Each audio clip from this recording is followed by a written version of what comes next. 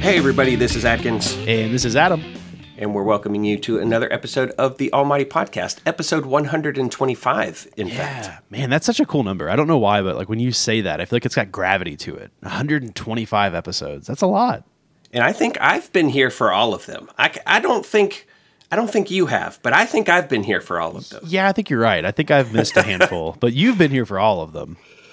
Well, it's been interesting circumstances, man. You've had some big life changes going on recently. No joke, man. We just finally finished moving, and I am in my new office. Things are looking up. It's been good. It's been very good.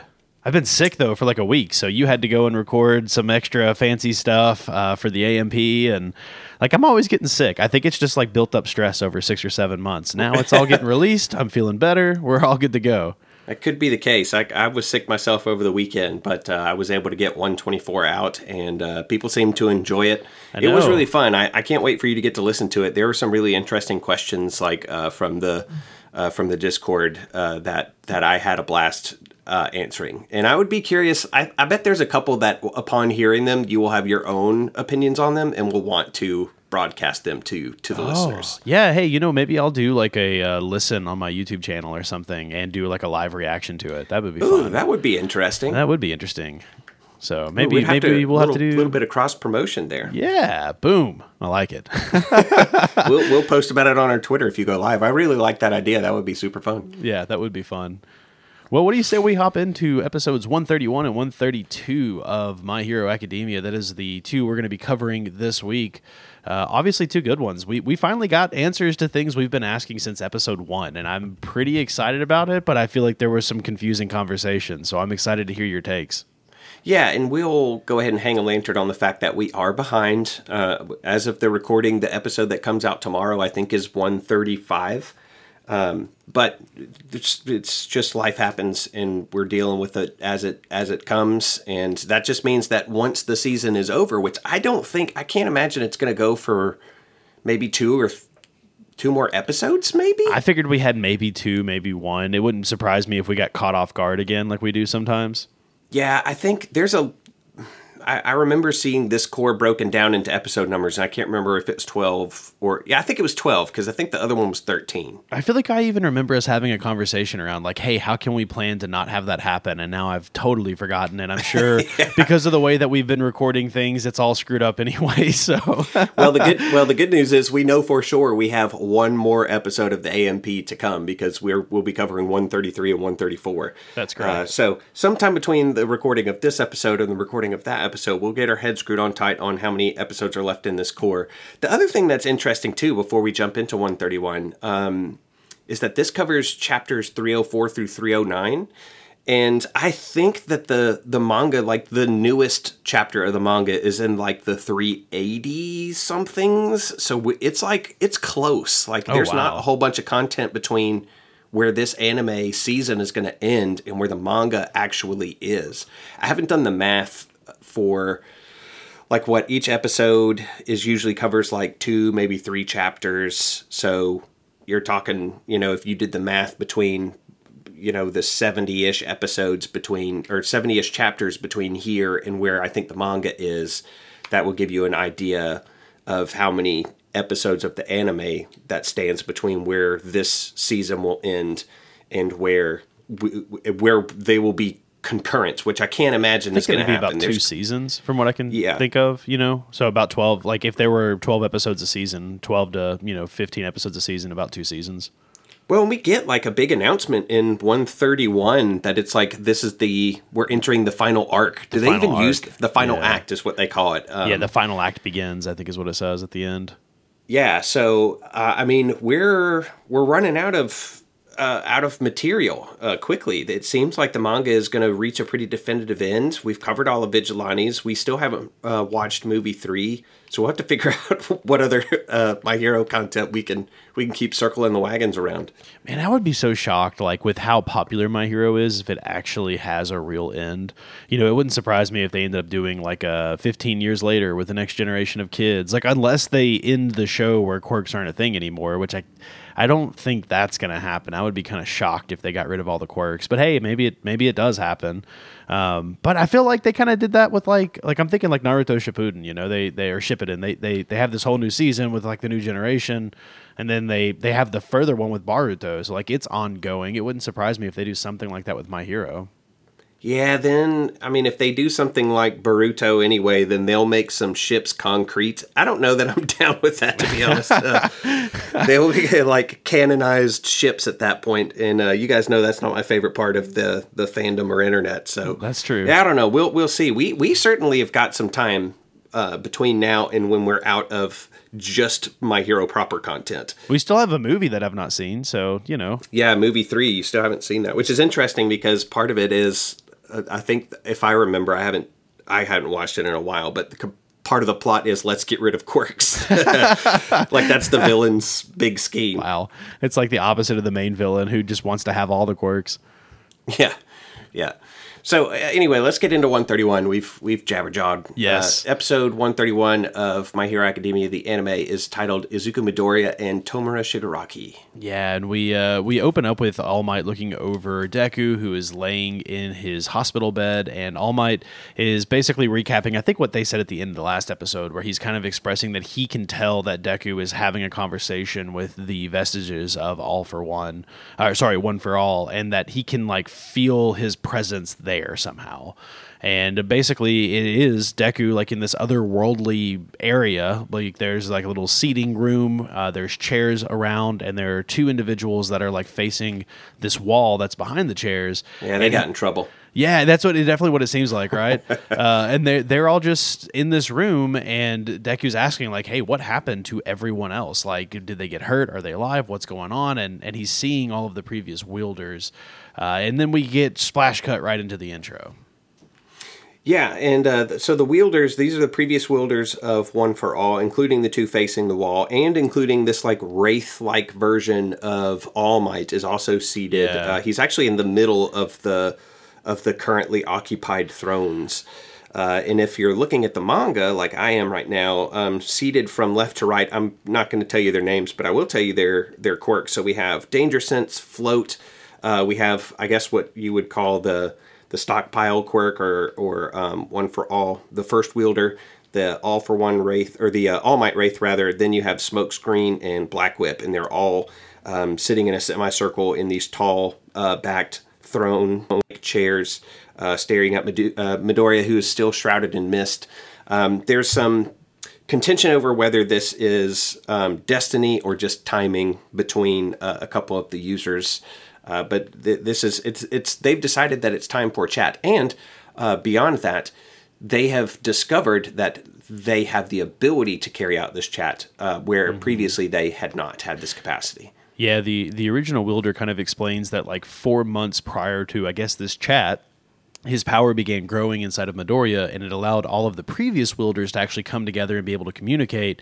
And then in the most recent fight against All for One, where basically he was trying to pull the quirk out of Midoriya, it forced all of the other vestiges forward, allowing them to communicate directly with Midoriya himself. And Banjo has a quick comment here where he's like, don't worry about your private life. Your private life's your private life. It stays inside your head or whatever. And I mean, it does, but they also are aware of like what he thinks and feels. So is his private life his private life?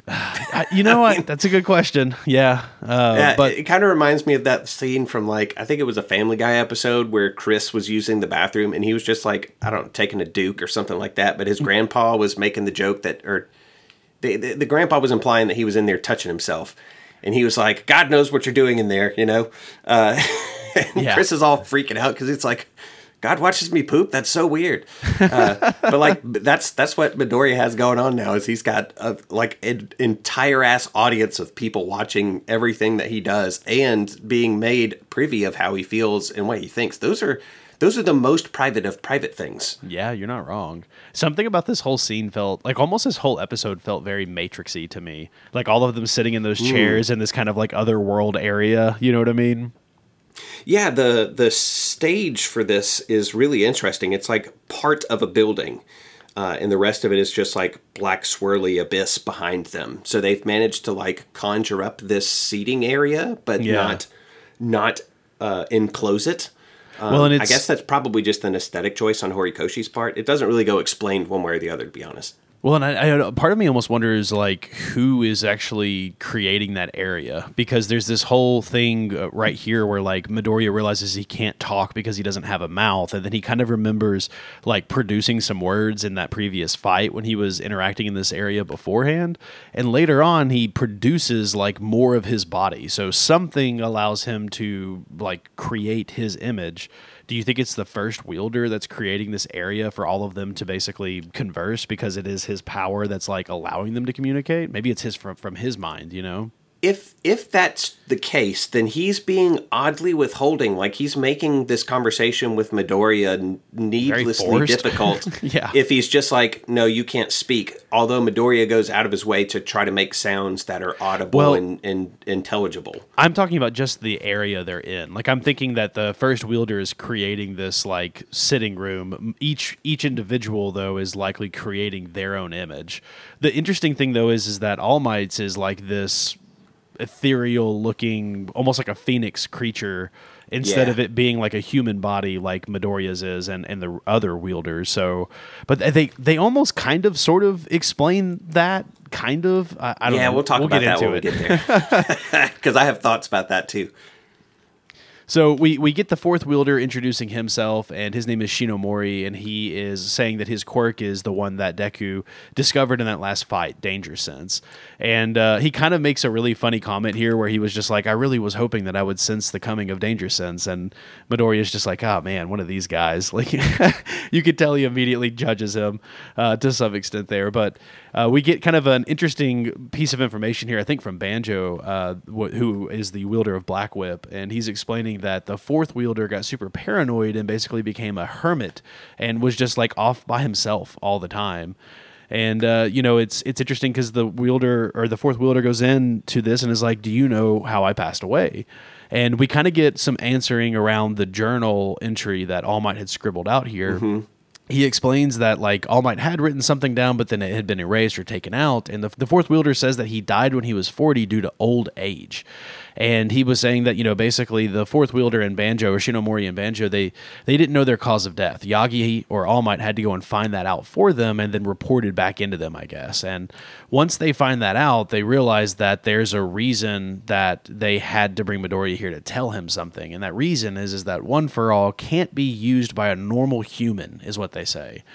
Which is obviously very confusing because Midoriya is a normal human and has been wielding it pretty well as far as we can tell. Right. So a couple things about this whole scene. The first one is I did some name research on Hikage Shinomori. Nice. I went to the wiki. It's been a while, but I went back to the well-trod grounds of the wiki. And so his name contains the kanji for four, F-O-U-R, and also forest, not as in like forer, and forest, but forest is in like the thing what has trees.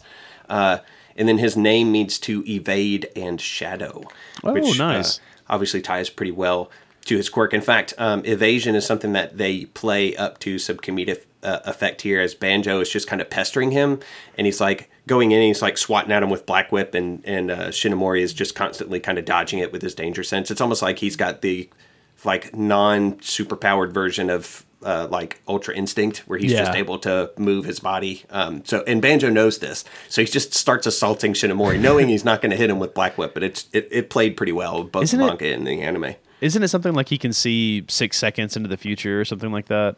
I don't think it's a time window predefined thing. Okay. I think it's a lot more like Spidey sense. Like Spidey sense. Is my reading of it. Yeah. Gotcha. Gosh, that almost plays way too much into the whole like Spidey parallel with Deku now and the way he uses Black Whip. Wow. Oh yeah, definitely. Oh, I found out some more stuff that's Spider-Man adjacent, but we'll talk about it when we get to the Muscular fight. Okay. So that'll be fun. But yeah, so Shinomori decided to go and be a hermit, and he had died. So he dies of old age, which is a shocking turn of events to Midoriya, which we'll dig into deeper in just a moment. But yeah, his use of the term normal human is really interesting, because they go on to say, in the manga, they use the term ordinary person. And one of the arguments that he makes is there are so few people that qualify as that anymore. So the one of the conceits of this entire show so far has been there's been this 80-20 population split. Right. The Vestiges aren't peddling that. They're like, it ain't that high anymore on the 20 side. It's dwindling, and so the number of people who are quirkless who could hold on to One for All, they're diminishing. And it's not like everybody that fits that bill could or should be given the One for All anyway. So it's cool that they've started to fiddle with that math some. I liked that. That's good world building, in my opinion. Yeah, I thought so too. And they're kind of explaining that like the fourth wielder had basically ran from All for One for 18 years, training his body, just accumulating this power. But then near the end of his life, these cracks started appearing on his body, and he wasn't really sure what would have caused that. Past that, the only other person that had wielded One for All longer than him was All Might himself. And so they kind of start trying to figure out what exactly it could have been, and they come to the conclusion that having all of those quirks in his one body shortened his lifespan and caused him to die of old age. And Midoriya's like, well, hold on a second. All Might actually had that power way longer, and it was much stronger by the time he got it, so how come that didn't affect him?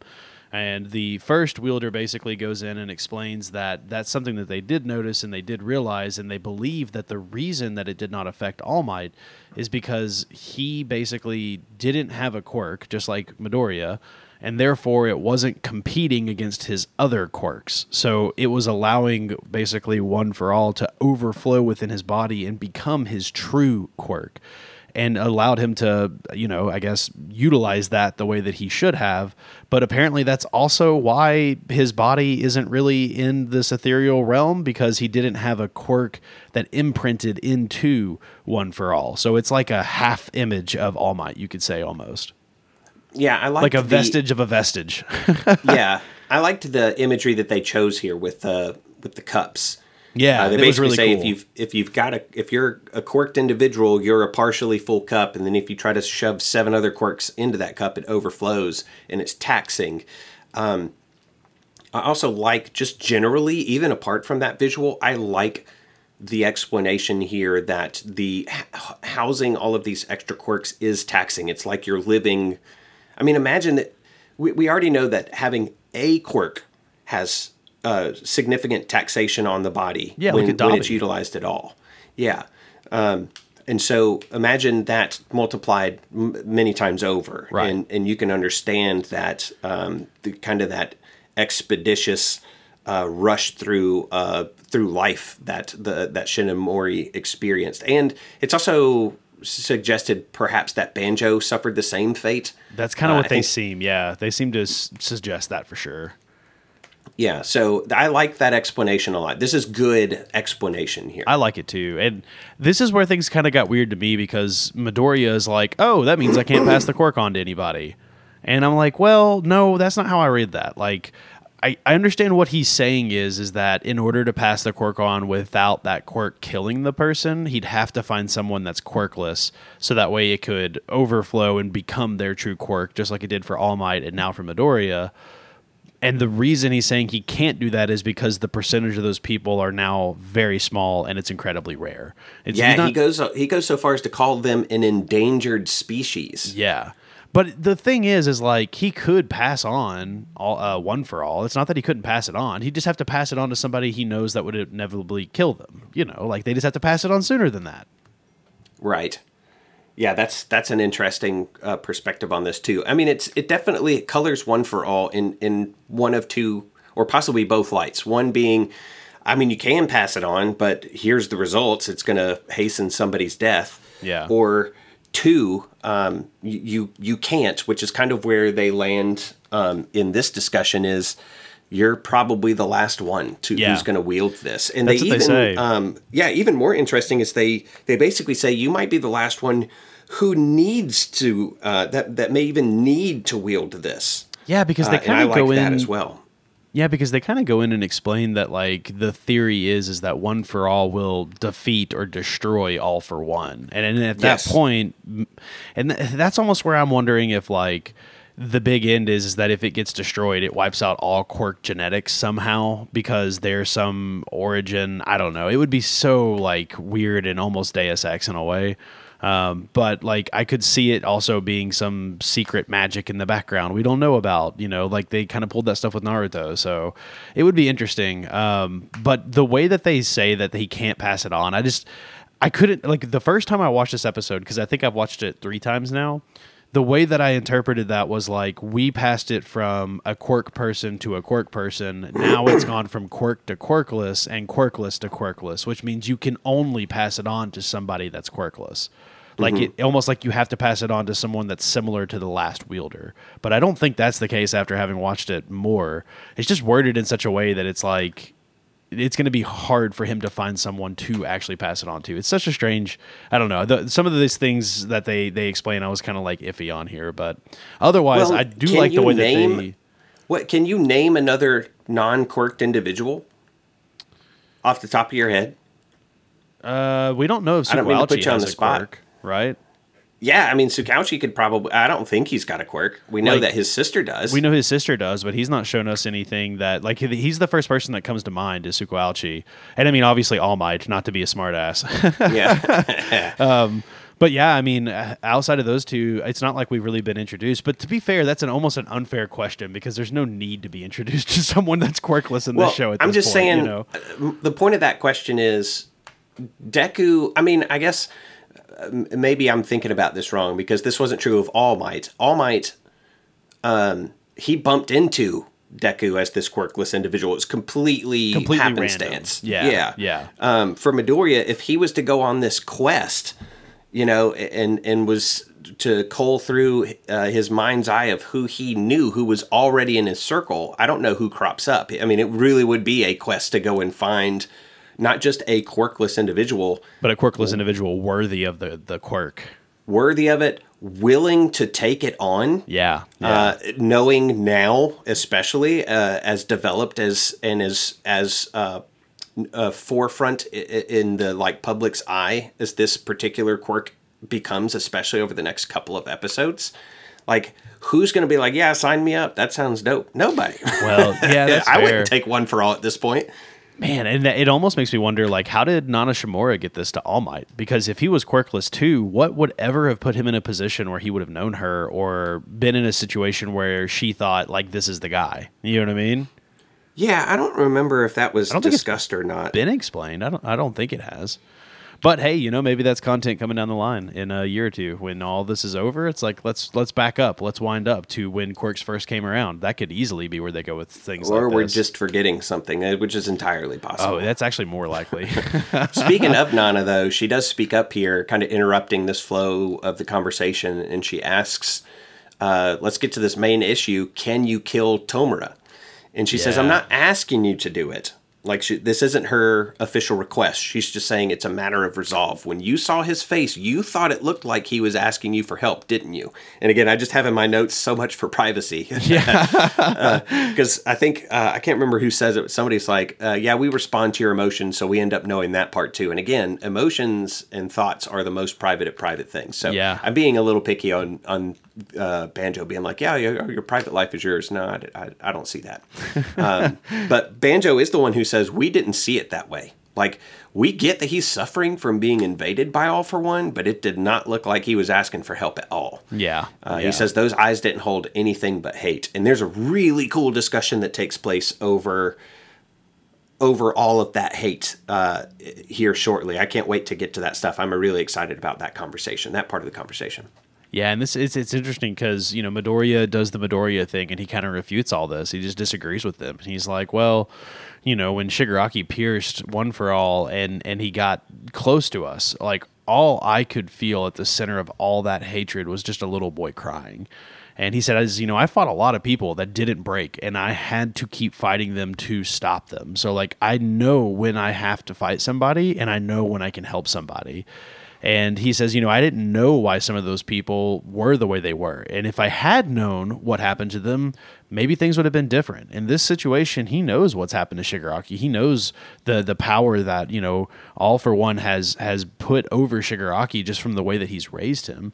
And he says that, Shigaraki may have killed a lot of people and hurt a lot of people that he loved, but at the end of the day, One For All is a power meant to save, not to kill. And he learned that from All Might, so he's not going to deviate from it. And, I have in my notes too, right after he delivers that line, I said, the vestiges look up at him.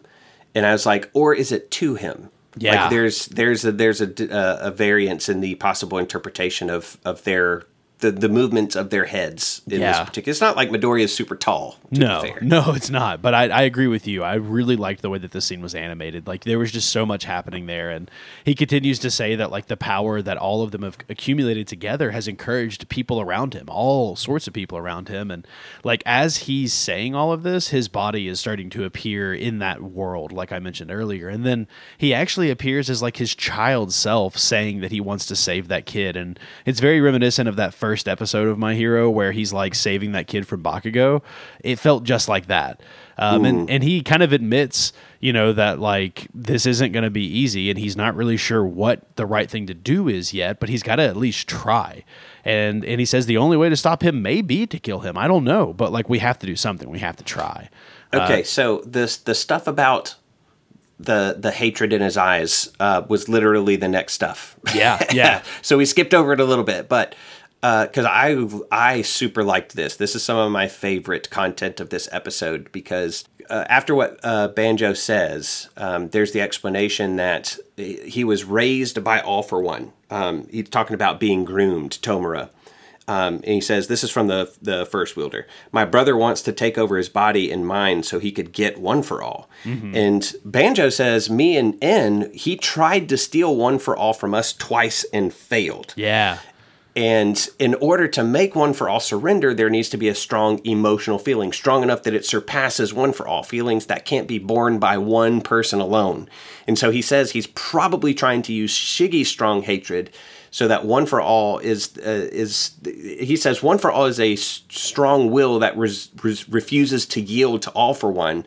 But now it's not just one strong will that has set itself against One For All, it's two. And so that's All For One's new ploy. He's like, okay, if my will wasn't enough, and he tried twice, if my will wasn't enough, let me raise up this kid to hate this thing and what it stands for and what it protects as much or more than I do, and let's both hate at it, and maybe the combination of our wills will be enough to strip it forcefully. Because one of the things for One For All has always been that it has to be willingly given over. Otherwise, we made the joke that like somebody could use All Might's toothbrush and suddenly have One For All. Right. But so that they're adding to that, it's not just willfully given, but it seems like they're like, there's a chance that it can just be stripped away if a strong enough will comes after it. And we see that almost visualized the last time that we were in the Vestige Realm, where All For One was sprouting from Shiggy, and he was like reaching out and starting to kind of suck that realm up into himself. Yeah, and it wasn't quite enough that time. But they're wondering, it's just like, dude, that could be the play. And that is so strong. And Nana Shimura is like, I don't think it's fair to ask you after telling you that you can't run. But Tomura is my grandson, and in order to fight All For One, I left my son, and this is the result. And I love this line. She says, I know it's disgraceful for adults who keep failing to make a 16-year-old settle a score for them. Yeah. But once he turns completely into an evil monster, no one will be able to stop him. And there's this really cool butterfly imagery. We had seen it before. Like, I want to say in like season 3 or 4, we saw this kind of imagery here. And she explains there's no way to forgive or understand him anymore. Some people are irredeemable, and if someone who looks like he's asking, this might not be Nana, I didn't credit this, but if someone looks like he's asking to be saved is irredeemable, do you have the resolve to stop him even if you have to kill him? And that's when Midoriya starts kind of working through this stuff as you described. This is such good information and meat to the Vestige Realm, to All for One's ploy. Like, there's a lot of content here that was really well delivered, I thought. Oh yeah, it's like huge exposition dump, but it's done in such a really good way with just a really cool conversation with people we've been wanting to meet for such a long time that it felt like such a rewarding episode. Like, it felt so good to have all these answers. Yeah, and I love too that, like, at the end of Midoriya's little discourse, Toshinori Yagi's little vestige wraith thing is shown crying. Yeah, how sweet is that? And so he's got tears coming down his eyes, and the first wielder, like, reaches over and puts an arm on his shoulder and then stands up and goes and puts an arm on Nana Shimura's shoulder. It's so good. It is. It's so well engineered. Like, it's presented well, it's written well, it's excellent content. Like, there's nothing about any of this stuff that I didn't really appreciate. I might not have loved some of the explanation stuff, but it made sense, and that's good enough for me most of the time. Yeah, totally. And I love what happens here too, because as the first gets up and heads over to Midoriya, he just tells him, like, well, that's why we're going to follow you. Like, like Midoriya's take on One for All is exactly what the first was looking for. He says, I'm so glad that One for All was passed on to the two of you. And he's pointing to Midoriya and All Might. And gosh, it is just such a great feeling there. And Nana Shimura's like, hey, so, can you tell Gran Torino hi for me? And she's like, we made a lot of bad decisions back in the day, but we were super blessed by our student. And it's just a really sweet moment there. And so we kind of follow back up. We get back into the real world here. And before we do, we get this kind of like cryptic message from the first wielder where he's talking to the two individuals that are facing the wall. And he's like, you two better start helping out soon. Yeah, you're not in timeout anymore. Get with the program. Yeah. What do you think that is? Do you think these are two wielders that maybe were like villains that the other wielders don't agree with? So they're like... that maybe there's like invisible wars happening in Midoriya's background that we don't know about where they're trying to get them to agree to help? Or do you think they just don't have the power to manifest fully yet or something? Because I've watched Beyond 132, I'm going to reserve my comments. Okay. Yeah. Dang. You do come to learn more about them awfully quickly. Okay, cool. Like, I don't feel like I have to wait. So you don't have to sit on that for very long. Okay, cool. But yeah, we return to kind of the outside or the hospital scene with All Might hovering over One for All, or Midoriya discussing One for All, and he's feeling that this conversation is going on inside, and Hawks and Best Jeanist come creeping up on this hotel room. And Hawks is like, hey, it's nice to meet you. Can we skip introductions so I can just ask you stuff? Yeah. He's literally like, can we just cut to the chase? What is One for All and who is Midoriya? Like, what is going on? I want to know everything. Yeah. At first he's like, how's Deku? And All Might's like, he's fine. What are you doing here? And it's like, well, it's about One for All and Midoriya. And like something a hero said from the battle got passed on to the media and it's spreading. And we spoke with Endeavor and he said that Shigaraki is after Deku. And I just need to sort this out. Because, and I love this line too, we're not just fighting villains, but public sentiment. Yeah. And that is basically what the back half of this episode is like the big three, being the top three heroes, and then also All Might trying to sort out the public perspective and opinion on heroes somewhat successfully, but we'll talk about that when they get into like this press event that's coming up. But All Might's like, listen, we can't talk about this here, but let's go somewhere private and I'll tell you everything. Yeah, and then we get basically Ochako narrating, saying that 3 days has passed, and she's explaining that the public really wasn't immediately trying to blame the heroes. They just wanted to hear something from them. But then over time, just seeing heroes basically tuck tail and run or retire or not communicating with them at all about what's going on led them to this point where they're now blaming heroes for everything. Like they're not using them as scapegoats, but just using them as look, there's nothing else to blame. It's your fault, And there's also this sentiment floating around. And I think she addresses it in this voiceover where there are some people that are just like, just please have spotless integrity, say you didn't do anything wrong, and tell us it'll be okay. And they want that placation. and they don't get it. No, they don't. Like, there are some and I people think that are it's- just looking for someone to tell them that it's going to be fine, and there's no one to do that because it's not going to be fine. Like, things are not okay. Yeah, I mean, in the manga, it says more than anything, the public needed something to cling to. And so we get this panel of Endeavor, Hawks, and Best Jeanist. And Endeavor's like, listen, Dabi of the League of Villains is my son, and I apologize for this. And we have to talk about Best Jeanist here. Oh my gosh, dude. What is he wearing in this scene? It's wild looking. I don't know why I never reacted to... I mean, he's always had that, like, crazy high denim turtleneck thing. Yeah, but the way that looks is if he doesn't have, like, 6 feet of neck. Like, they draw his shoulders up high, so it looks like it's just like a collar that's going over his face. But in this scene, that dude's a giraffe. It's very different. Like, he has like a huge neck. Have you seen that kid on the internet? I mean, I call him a kid diminutively. I'm sure he's older, but the guy whose name is Longneck or Daddy Longneck or whatever. Yeah, I think I know who you're talking about. Yeah. Yeah, that's the impression I got from Best Jeanist in this suit. And the reason that it doesn't work, like if he had just worn a white shirt, I think it would be fine. It's the tie. The tie is the thing that is exaggerating the distance between his chin and like his shoulders. And it looks ridiculous. Of all the times to not just roll in denim and present yourself in a way that isn't visually shocking, this was the time. I have in my notes, I just read this note. I said, no denim, exposed face, still a long collar. But I said, but he's rocking this uncircumcised look because we can see his face. Oh, no. Oops. or I guess this is the circumcised look because we can see his face. Terrible. Anyway, Endeavor speaks at length about his family's past, and Hawks and Best Jeanist refuted Dabi's claims, of course. So Best Jeanist's murder was fabricated for the sake of infiltration. This is Hawks talking now. He still has no wings, still has a rough voice, but he's not talking through the text-to-speak thing anymore. So he says, not everything he said was incorrect. That part about my father and me killing a villain who was running away is also true. And I apologize about hiding the truth about my father. Why?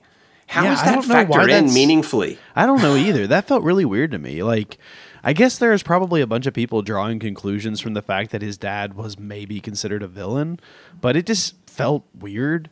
I don't know. But I like what he says here because he's like, look, I'm really, really sorry about what happened with Babagwara or Twice. Like, that was... a decision that I made. That was my only option. I did not have another option. It's my fault, and I couldn't make him pay for his crimes, and I feel really, really bad about it. And Hawks does feel bad about that, no matter what the public thought.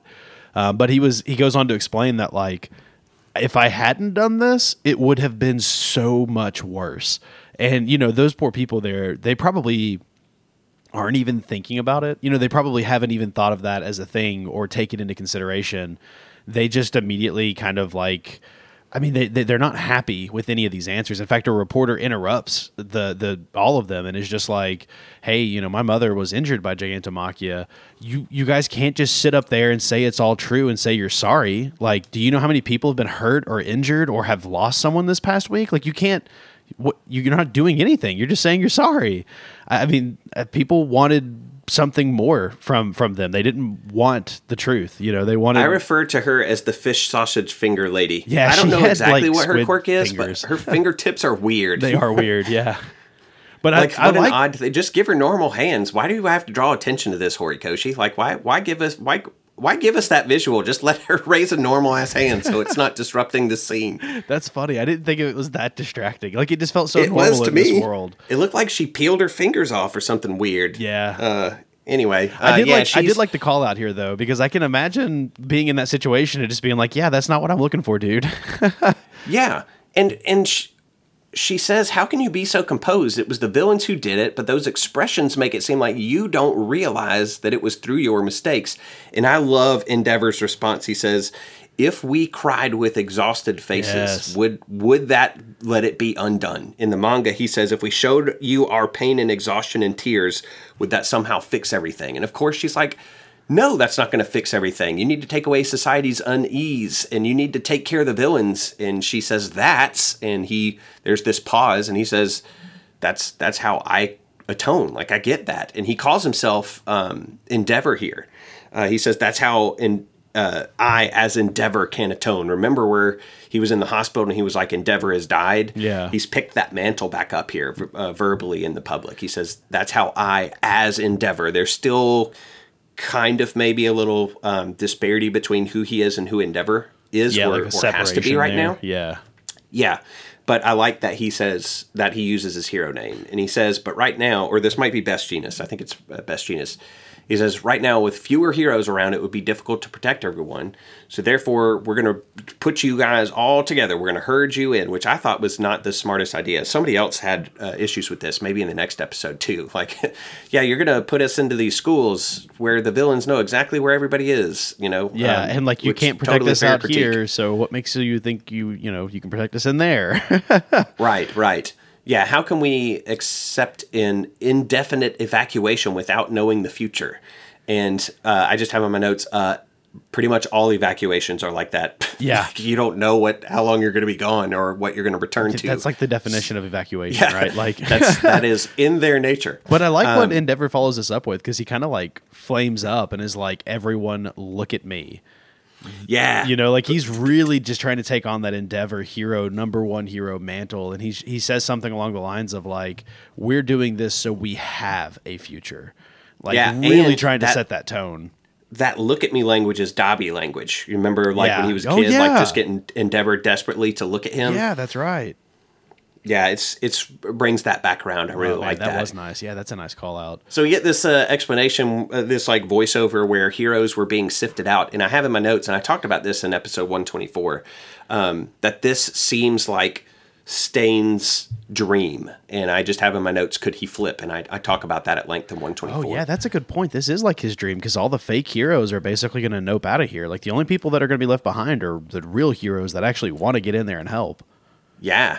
And so the voiceover continues, if heroes were defined as those whom people called for, and you see like Mount Lady holding, I think it's Midnight's mask. I thought it was her mask, but yeah. It could have been. Yeah. It was hard to tell, because she does wear a mask too. It would make more sense, I guess, if she was holding hers, as if she's considering whether or not she's going to put it back on at all. Yeah. Yeah. But it says, then heroes, So to squish this line together, if heroes were defined as those whom people called for, then heroes disappeared that day. And we see Mirko recovering. We see Kamui Woods' leaf hair, which was unexpected. I can hear the disdain in your voice. My goodness. Yeah. I just I didn't know what to make of that, to be honest. So at least now we know he wears a helmet, Yeah. But the voiceover ends with, even so, there were still those standing up. And we get a brief visit with Dobby, who's just cackling. And he's like, you guys haven't had enough yet. In the manga, he says, so I didn't go far enough. Oh, wow. Which is a slightly different approach to that. So when it's explained that when somebody asks, presumably in this little interview public address thing here, when somebody asked about One for All, Endeavor just said IDK. Like, he probably didn't use those letters, but he just kind of hand waved it in order for no stones to be thrown at All Might and for no attention to be drawn to Deku.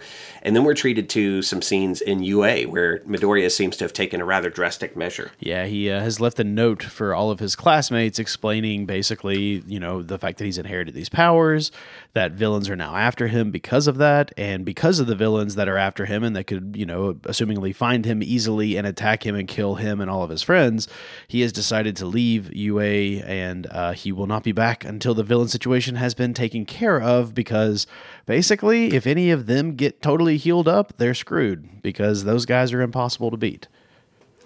It seems like he hand wrote notes to everyone in 1A. Like each one got a unique letter. How cool is that? I like that he didn't just, type something out and print it off and, thumbtack it onto everybody's door. I think that there was a lot of intentionality here. The one that he said to Uraraka said, thank you for everything. I thought I needed to tell everyone in 1A my secret, so I'm writing letters to everyone. I received my power from All Might, and Shigaraki and All for One are after it. At this rate, I'll get you all caught up in it, so I'm leaving UA. Being able to get into the hero course and meet you all really made me happy. Thank you. Goodbye. And her response is just to call him an idiot. Yeah. And she says, if heroes are those who don't balk at taking the hard path, then when they're suffering, who is, and that thought doesn't doesn't carry itself out in the anime, but in the manga, that thought is finished. Who's there for them when they're in pain? And I address some of this in 124 as well. Just my thoughts on. I agree with Ochako. I think that Deku is doing something uncharacteristically idiotic, even though it's masked as noble. And I suspect that 1A is not just going to sit around and let this happen for very long. No. That's my suspicion. Yeah, I can only imagine that they're going to be out in the field trying to help or looking for him or whatever they can do. Like, that has been this recurring theme where one of them goes off on their own and does something silly. The other like two, Ida. yeah, and then the other two or the rest of the class pick them up and put them back up on the pedestal, right? Like, right. That this is such a cool class in the sense that they are really all there for each other to make each other better. Like, there are no enemies. They're all best friends in some form or fashion. Even, like Mineta, this creepy kid that is like almost always creeping on everyone, they're still trying to make him better too. Like, they all have so much respect and love for each other that no way they're going to let Midoriya be roughing it on his own. They're absolutely going to get out there and try to help. And that just fits that repetitive story beat of like, hey, we're here to bolster each other, I think the way that I phrased it in 124 was I posed the question, is there greater risk if 1A is out and about with Midoriya fighting along his side? Yes. But they do that volitionally anyway. That's part of what it means to be a hero. And 2, is Midoriya, or no, the way that I phrased it was, is Midoriya single-handedly more capable than any other individual in 1A? Yes. Does that mean that he's less capable with all of them by his side? And I don't think the answer to that question is yes. I think he's more capable with them. And somehow or another, it's going to get back to that. I don't know how that's going to work.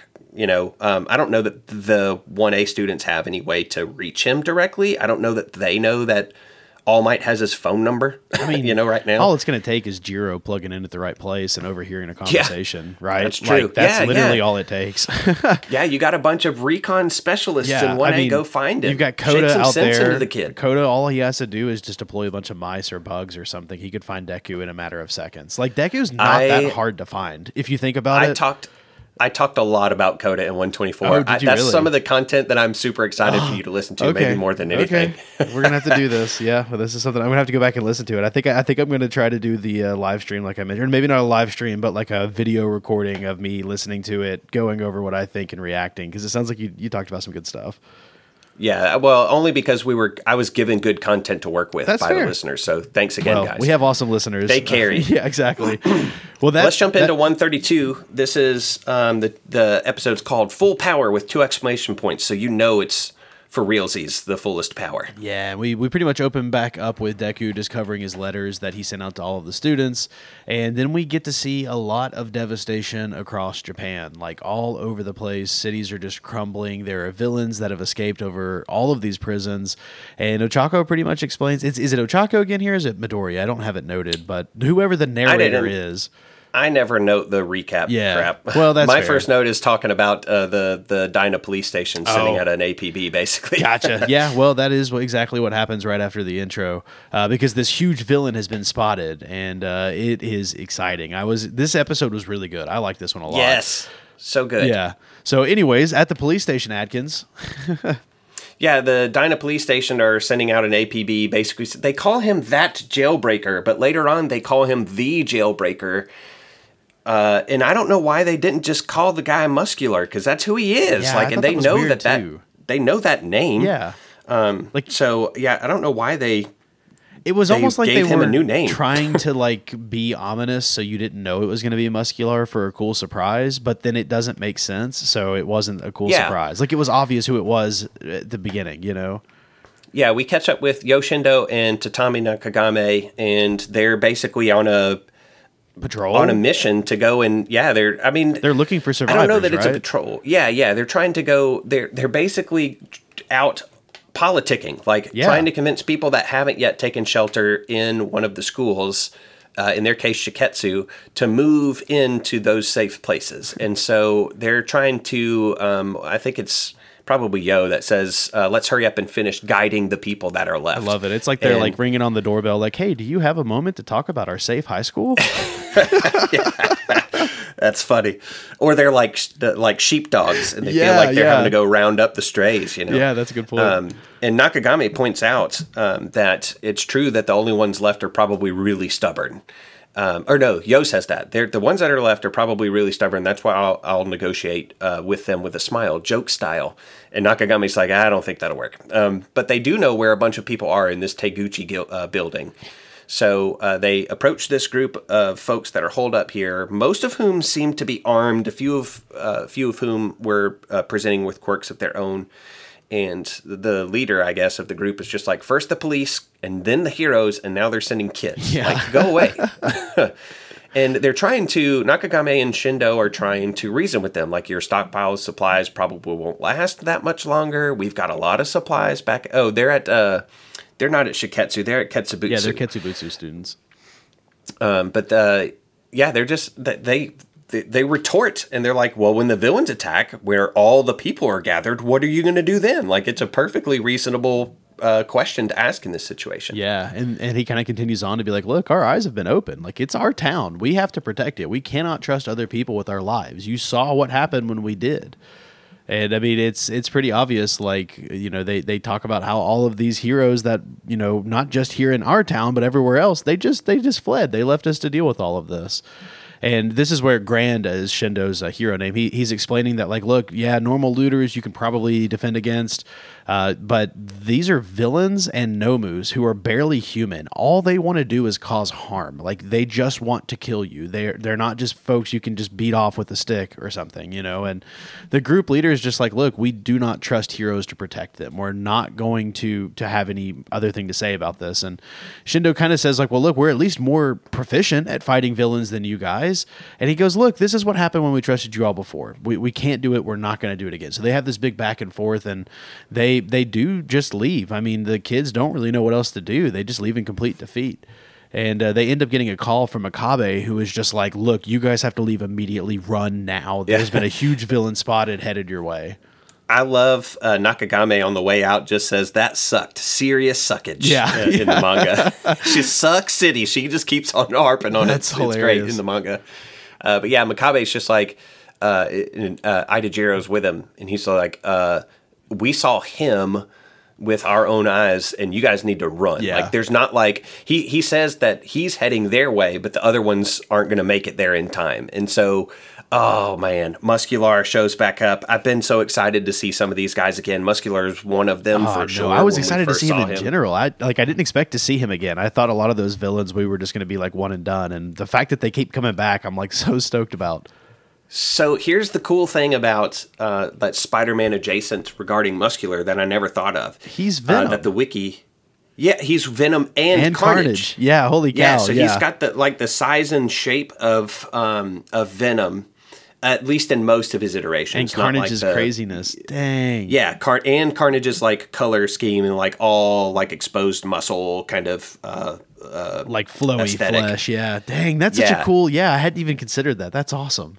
Yeah, and what is Carnage's is it Cassidy? Yeah, Cassidy? Cletus Cassidy or Cassidy Cletus, something like that. Yeah, crazy like serial killer, psychotic kind of mind. I thought that made a lot of sense. I'm not. I guess I'm not shocked that I didn't make that connection, but it makes a whole lot. Well, of sense. it didn't make that connection back then because Deku wasn't a direct one-to-one with Spider-Man yet. You know, now that he's got Black Whip and he's literally like flinging himself all over the place and he's got Danger Sense, he's just like Spider-Man on steroids.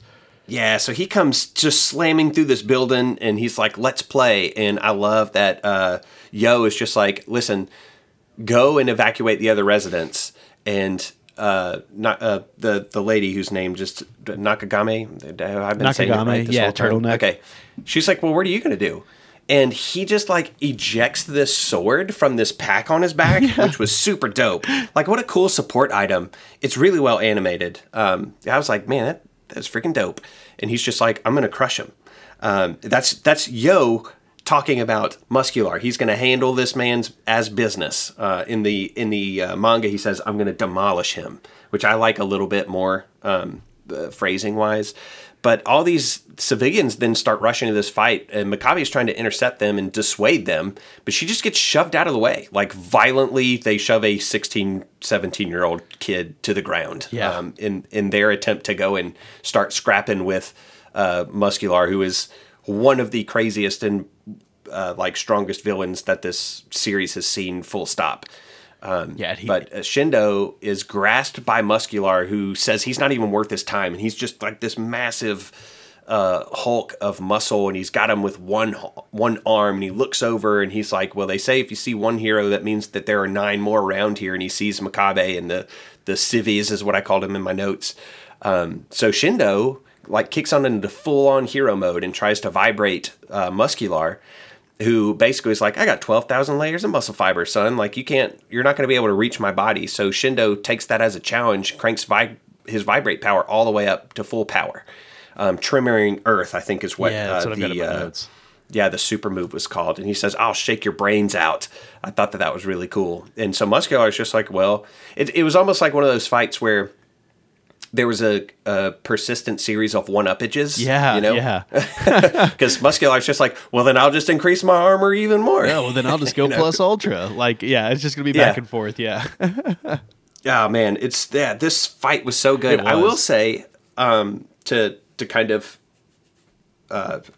tease something that we'll talk about when this fight is done, when I first watched it, I was super disappointed with it. Really? But the more I thought on it, the more it really grew on me. So we'll talk about that at the end of this episode's coverage. Well, after he increases his armor a little bit more, he ends up just pushing Grand even further into the ground. And right as he's about to do almost like a finishing blow, because at this point Shindo's face is red and puffed up, like he's not been able to breathe for a while, Deku just comes in and saves him. He's right there in some surrounded purple mist, and he's holding Shindo, and Muscular immediately recognizes Deku, and he's like, oh my god, it's you. We have got to fight, dude. I missed that experience. I have to have that thrill again. It's like something just flipped in his brain. And then he grabs a rock and shoves it in his eye socket. The dude's losing his mind. He's totally nuts. I think that it's really interesting, too, that Muscular, immediately recognizes Midoriya, and both Shindo and Makabe are kind of like, is that Midoriya? Is that guy? They're like, that can't be the same guy, right? And Muscular hears Midoriya say 2 words, and he's immediately as giddy as a young child in a candy shop. He's like, I'm about to live my best life because we're about to scrap at full power. Yeah, I mean, if you think about it, it makes sense, because to these kids, Midoriya was just another hero, another kid in class, right?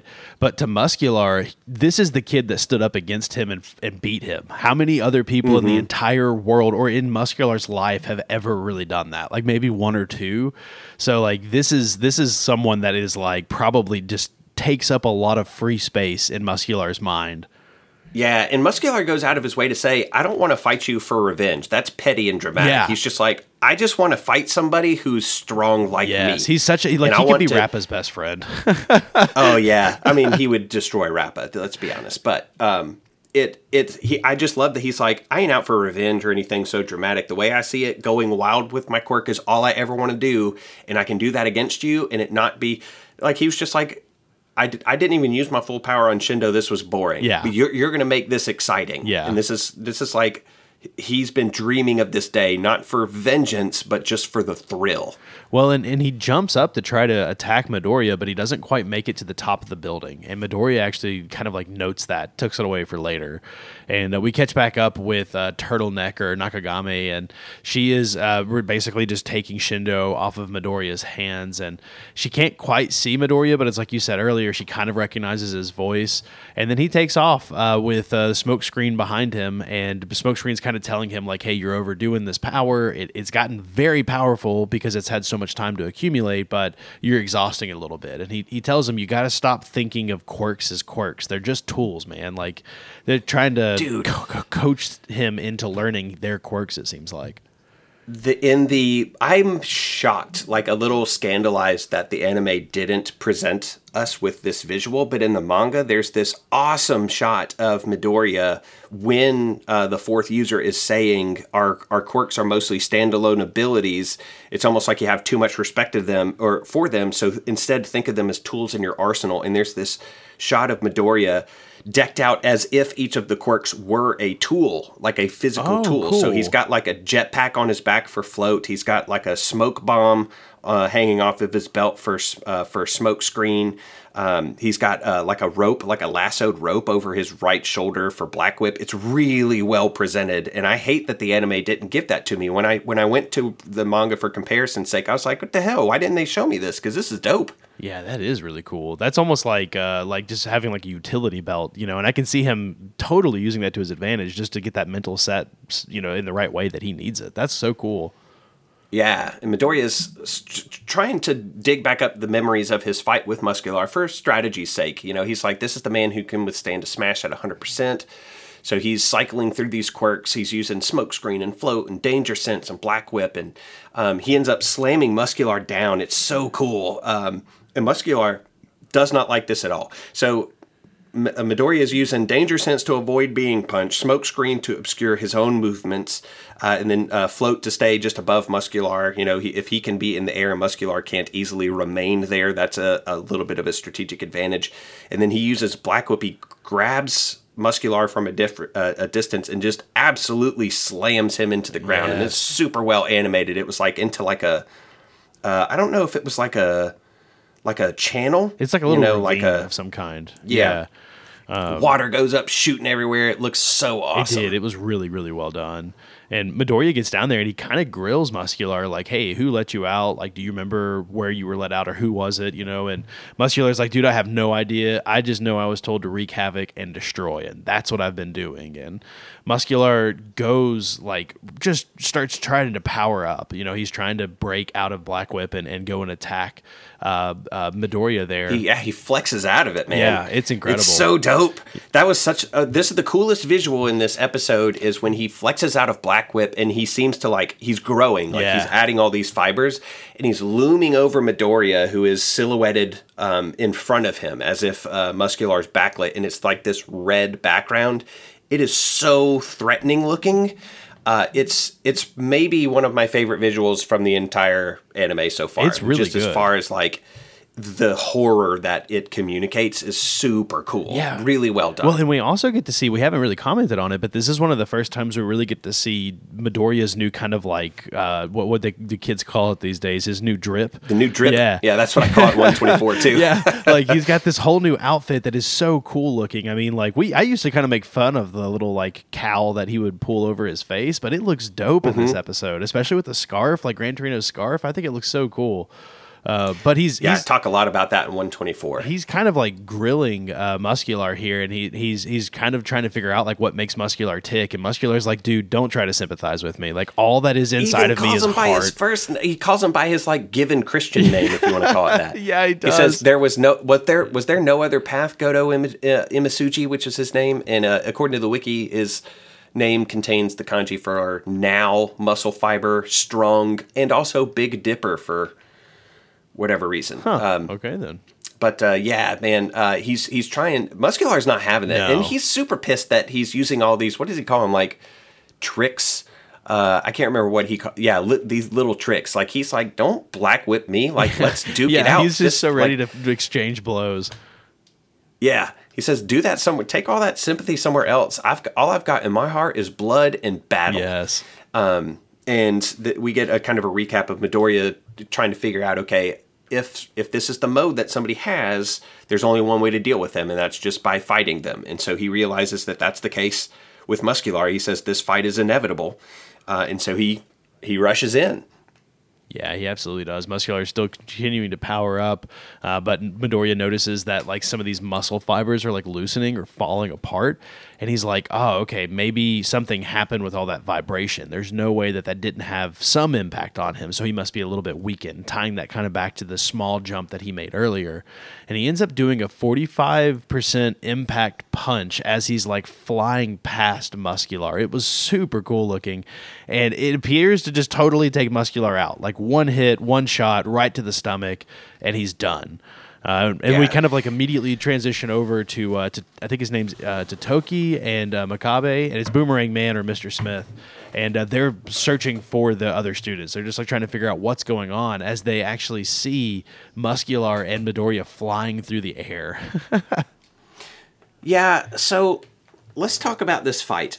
On first blush, when I first watched it, I went into it with a bucket full of expectations of like seeing something similar and drawn out and visceral, like their first outing, being Midoriya and Muscular.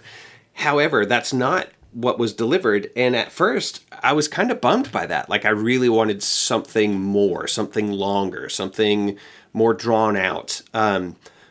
But the more I thought about it, the more I appreciated what we got. I mean, the anime did it better, I think, than the manga did anyway.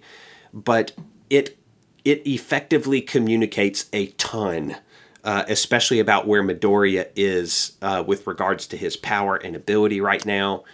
And so if it had been this longer knockdown, drag-out fight, I think that it would have been what I wanted, but I think it would have been a misstep narratively, whereas this was a really strong showing of where Midoriya is relative to where he had been before. Oh yeah. Versus somebody that we have as an actual measuring rod of power. It's almost like Raditz scale material from Kaio Cinema. Like we know what this dude is capable of. We know fully what he's capable of. And then we see Midoriya absolutely trash him with a single punch. And it's well done. Like it is. I will admit, it's not what I wanted. Don't let Horikoshi it communicates. Pull the wool over your eyes. This is a MacGuffin episode for like a power level, basically. Like this is Power Radar episode. That's all this was. And I mean, I loved it. Don't get me wrong, but like Muscular existed to be able to be like, look how much Midoriya has grown. I mean, he's super OP based off of what we saw in this one moment. Like he's got so much more control over all of his powers. It's just incredible. Like he is learning from the previous wielders, and he is getting to be super strong. So that fight with Shigaraki doesn't look nearly as intimidating as it did 3 episodes ago. You know what I mean? Like, they are showing us that this is going to be a huge fight between those two, because we already saw how powerful Shigaraki was. Like, it's going to be good, man. It's going to be good. Well, Deku does end up dropping Muscular off at the Dyna police station because they apparently have the Iron Maidens there. And there's a little bit of material where we get like Shindo and a couple of the other students like trying to figure out if Midoriya is Midoriya. Yeah. But Midoriya drops him off at the police station, and he's like, "You have Iron Maidens here, right? Please restrain him." And he pops Smokescreen again, and decides that he's heading back to home base. He's going to head back towards All Might, check back in. Yeah. Because his danger sense has calmed down. We get to see it. It had been blowing up because of Muscular's proximity. Yeah, and we get to follow up here and see All Might. He's like hanging out in this alleyway with some sweet shades on. They're like exactly the shape of his eye line, which I thought was really funny. But Midoriya shows up, and they kind of just do a quick check-in, like for physically him. Like, is he okay? Are his arms okay? Are his limbs intact?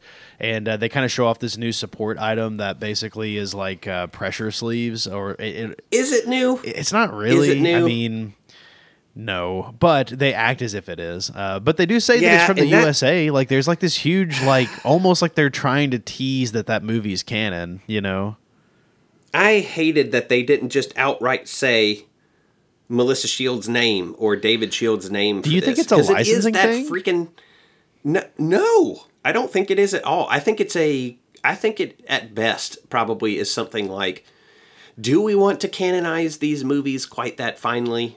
But they could have easily have done that. Just drop the Shield name and move on. You don't have to canonize every second of that film. But when you do that, you could just Man, that frustrated me to no end. Like, I was really upset with that. It did feel a little egregious just because it's already been established that he had something that helped with this exact thing. It was OP at the time, which is why they had to get rid of it in that context, but now it's fine for it to exist because they even kind of go on later here to say that he subconsciously basically had Black Whip protecting him in this last fight anyways. So if anything, it's just... and we talked about that. Yeah, it's like it's just additional armor for Black Whip. Like if he were to completely master Black Whip, I imagine we'll see this eventually, he's going to have some sort of a form with Black Whip where it envelops him entirely to some extent. You know, it's like they're already kind of sowing that seed, so I'm sure it's coming.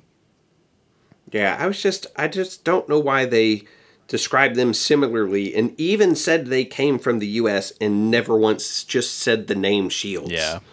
That it's a minor gripe, but it stuck out like a sore thumb. I was like, oh, sweet. It's that item that, like, from the movie, and then they don't, the closest they come is saying that it came from the U.S. And I was like, dang it, guys. Yeah. So much potential there. I like what happens next, though, because he gets a phone call. All Might does, and it's apparently the special Silver Aged version of the phone call ring. Yeah, so it was still saying a phone call is here in the anime, right? Yeah. Okay, in the manga, it makes more sense of what Deku said, because I was like, the Silver Age version of All Might saying a phone call is here? In the manga, the ringtone is not a phone call is here. It's I'm on my way. I'm on my way. Oh, that does make more sense, yeah. That would make more sense from an age perspective. But Hawks is calling while Endeavor is fighting a villain in the background, and he asks after Deku, but Deku's danger sense pings again, and he rushes off. And so Hawks is like, well, he doesn't want anybody to get caught up in this, huh? So get completely ready to intercept and isolate, him. The only way to do it. But if those who broke into Tartarus so easily are completely ready, then this is over for us. Like, Midoriya has the right idea. We need to be going after them. So we can't give them time. But it's like he said, we have a better chance of winning if we make that first move. But it's going to be hard. Yeah. And all we can do is support him. Yeah, I mean, he's totally right. Like if and I think if All For One had his way, they're attacking or they're scheming. Something's happening. I mean, he had openly admitted, and we as the audience know that he is not planning on giving the heroes time to recuperate. So we know that something is going to happen sooner than later, and clearly Deku is obviously aware of that as well. He is, I think he said it earlier, that he doesn't trust them to give them time. Like, it wouldn't surprise him if Shigaraki came after him. That's totally a move that they would make. So he doesn't want to give them that time. And yeah, I think it's cool here that Hawks is just kind of like, are you ready to do that? Like, are you ready to support him in however he needs it? And so we kind of get this, like, flashback a few days earlier. Yeah, it's a flashback. Yeah, and we see Deku's in the hospital. The doctor is literally telling him, like, hey, look, this time your injuries are a little bit different. Like, the previous times you've been injured, it was like your quirk was exploding from the inside. But this time the explosions happened on the outside, so you didn't get as banged up. And you also had the one quirk that was basically shielding you. So nothing's really broken. You're going to get better. But your stuff is still getting worse, so be careful. Like, it's like, okay, dude. Do you remember what the doctor looked like in the anime? Wasn't he just a dude with, like, kind of like nondescript with black hair and a black mustache or something? Okay, yes. I meant to go double check this after I went to the manga for comparison, but you remember the doctor that looked after Endeavor and said, hey, I'm still rooting for you? Yeah. He looked like a mushroom man. Yeah, it's not the same guy, right? No, this guy looks like freaking Mario in the manga. Like, he does have black poofy hair, and it's even... the shape is indicative of a hat. Huh. And he's got this, like, big mustache that goes all the way across his face. It's Mario characters are running the doctors in West City or wherever it is. Or it's West something, I think. Huh, that's really funny. That can't not be intentional. But anyway, All Might and Inko are there, and Inko's wanting some questions answered, which is usually what she wants. most of the time, if she's involved in the scene, she's like, what's going on? Yeah. She's been left out of the loop on, like, everything. Poor girl. Yeah, but All Might decides, like, I guess now is the time to maybe fill her in on what's going on, and even gets the nod of approval from Deku. And so she gets the full business of what this power is and who's after him. And I love this. because we kind of catch up in the manga, at least at the very end of this conversation and this info dump on Inko, and he says his power, he's able to maintain it because he was born quirkless, but that's also why the bad guys are coming after him. And she's just, I love this manga panel. It's so simple. She's sitting on the bedside next to Midoriya, and she's just holding his hand, and his head is down, like his chin is on his chest, and she just wants to know what's going to happen to him. And All Might starts to say, well, we're making arrangements to keep him protected at UA. And Midoriya's like, I'm not going back there.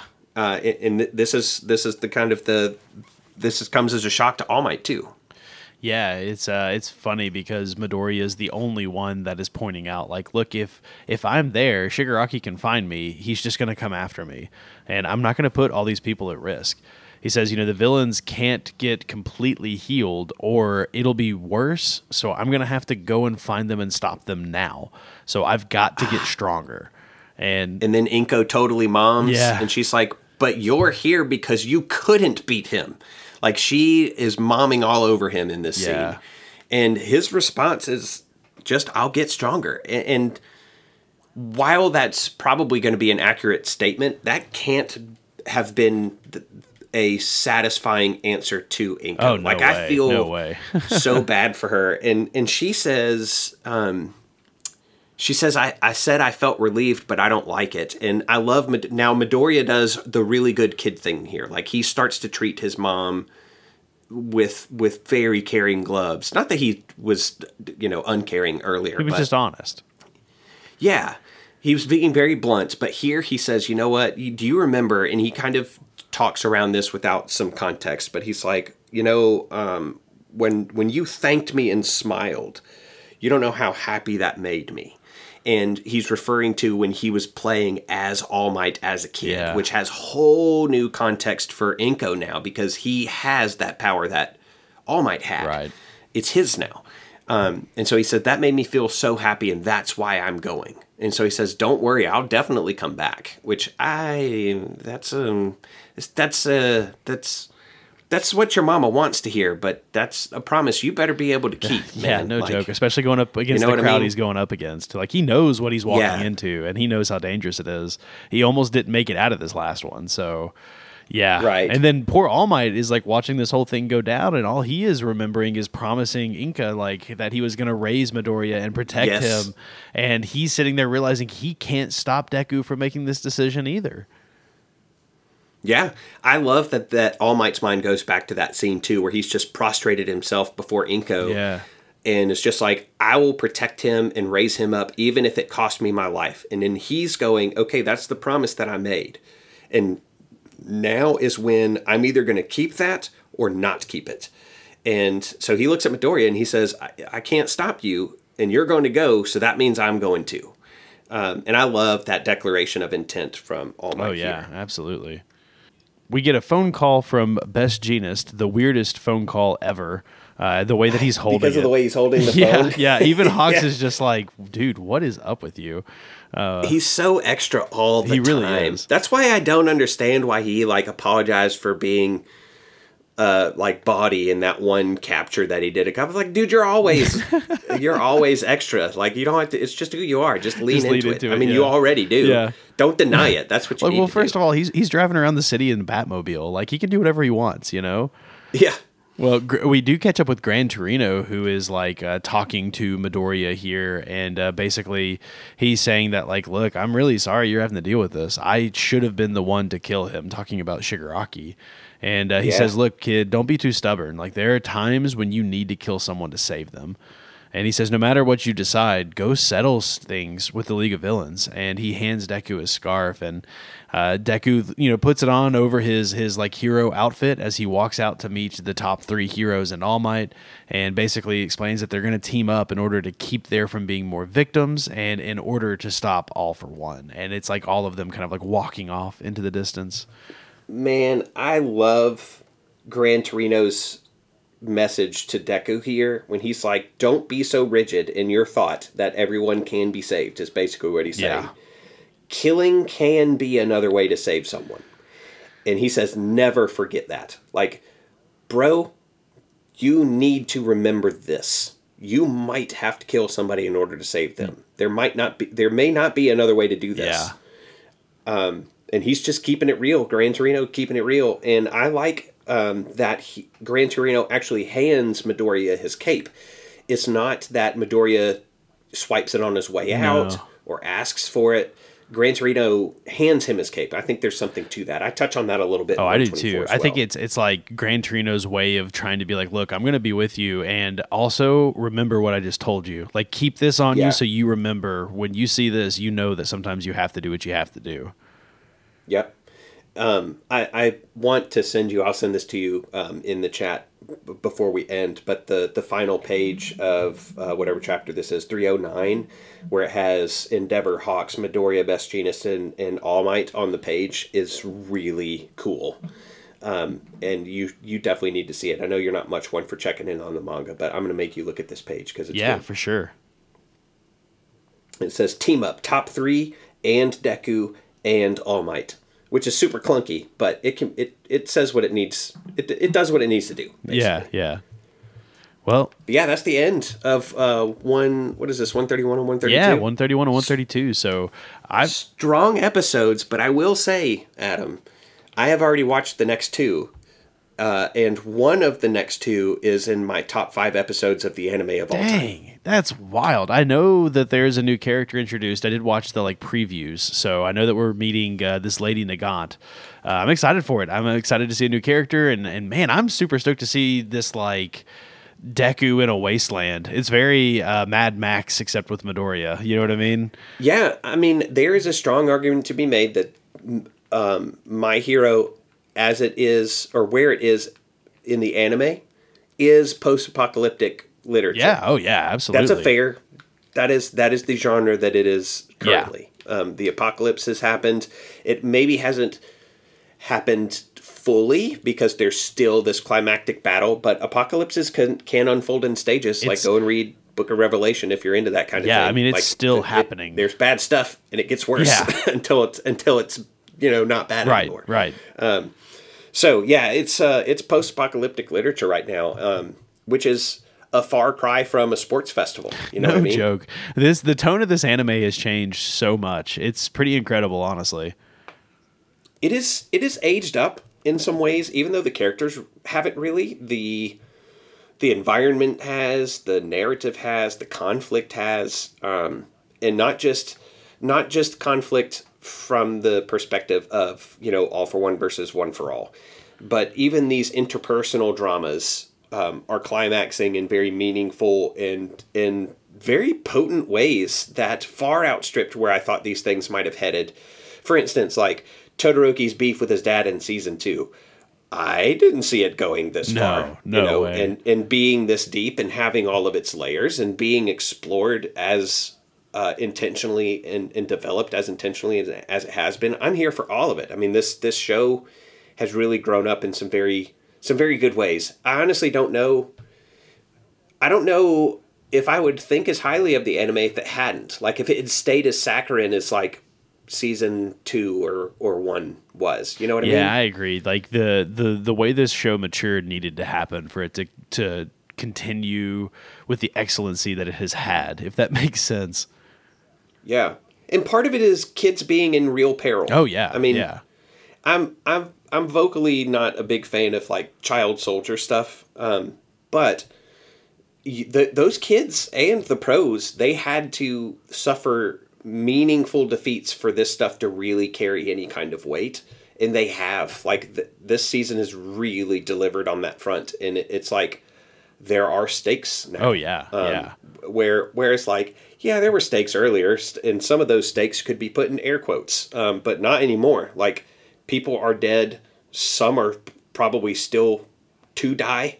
And now that we know that death is on the table, it could come for anybody. And I prefer that. I don't like for untouchable protagonists. I think I've probably doted on that at some point earlier on in the AMP, just about like make the stakes real, because if the protagonists, if the people that we're supposed to care about are immune from them, you can put them in whatever peril that you want to. I'm not going to be sold on it. I don't think that's where my hero is right now. No, I agree with you. Like at any point in time, it wouldn't surprise me if we had characters, die. It could become a new frequent thing. I don't expect it to, but it wouldn't surprise me. Yeah, I'm not saying that like half of 1A has to die in order for this to be good. Atkins is content. like, I want everyone dead at the end of this. No one survives. No. Stain has to kill everybody. I don't think he has to anymore. That's part of my argument. I think that he's just like, oh, you got my work has been like, done. Oh, sweet. I guess I'm a hero again. Yeah. Yeah. I think there's an interesting argument to be made that he could just totally switch back to being a straight up hero. Or again. retire, Yeah. Well, he went and got a sword. I don't suspect he did that to go and be a recluse somewhere. He's not going to wait this all out at the pub. Like, he's going to go be involved somehow. Mm-hmm. Yeah, somewhere. I'll be interested to see if he just automatically switches sides, or if it is done, through an encounter and a conversation. Like, it would be strange if the scene plays out as Stain just walking up to UA and everybody's on like high alert. Oh no, Hero Killer Stain is here, and he's like, "Sup guys, I'm with y'all now." Like, I changed sides. Yeah, I'm a good guy now. I swear. He brings cookies. Yeah, as a peace offering. Yeah. as a sign of my good intentions. Here, have some cookies. Mineta would let him in immediately. Like cookies and porno, Mineta lets him in. Oh man! All right. With that, you all right, bud? I'm good. With that, I think maybe we end tonight's episode of the AMP. So we appreciate it. Have a good one, everybody. We'll see you in a week. See you guys.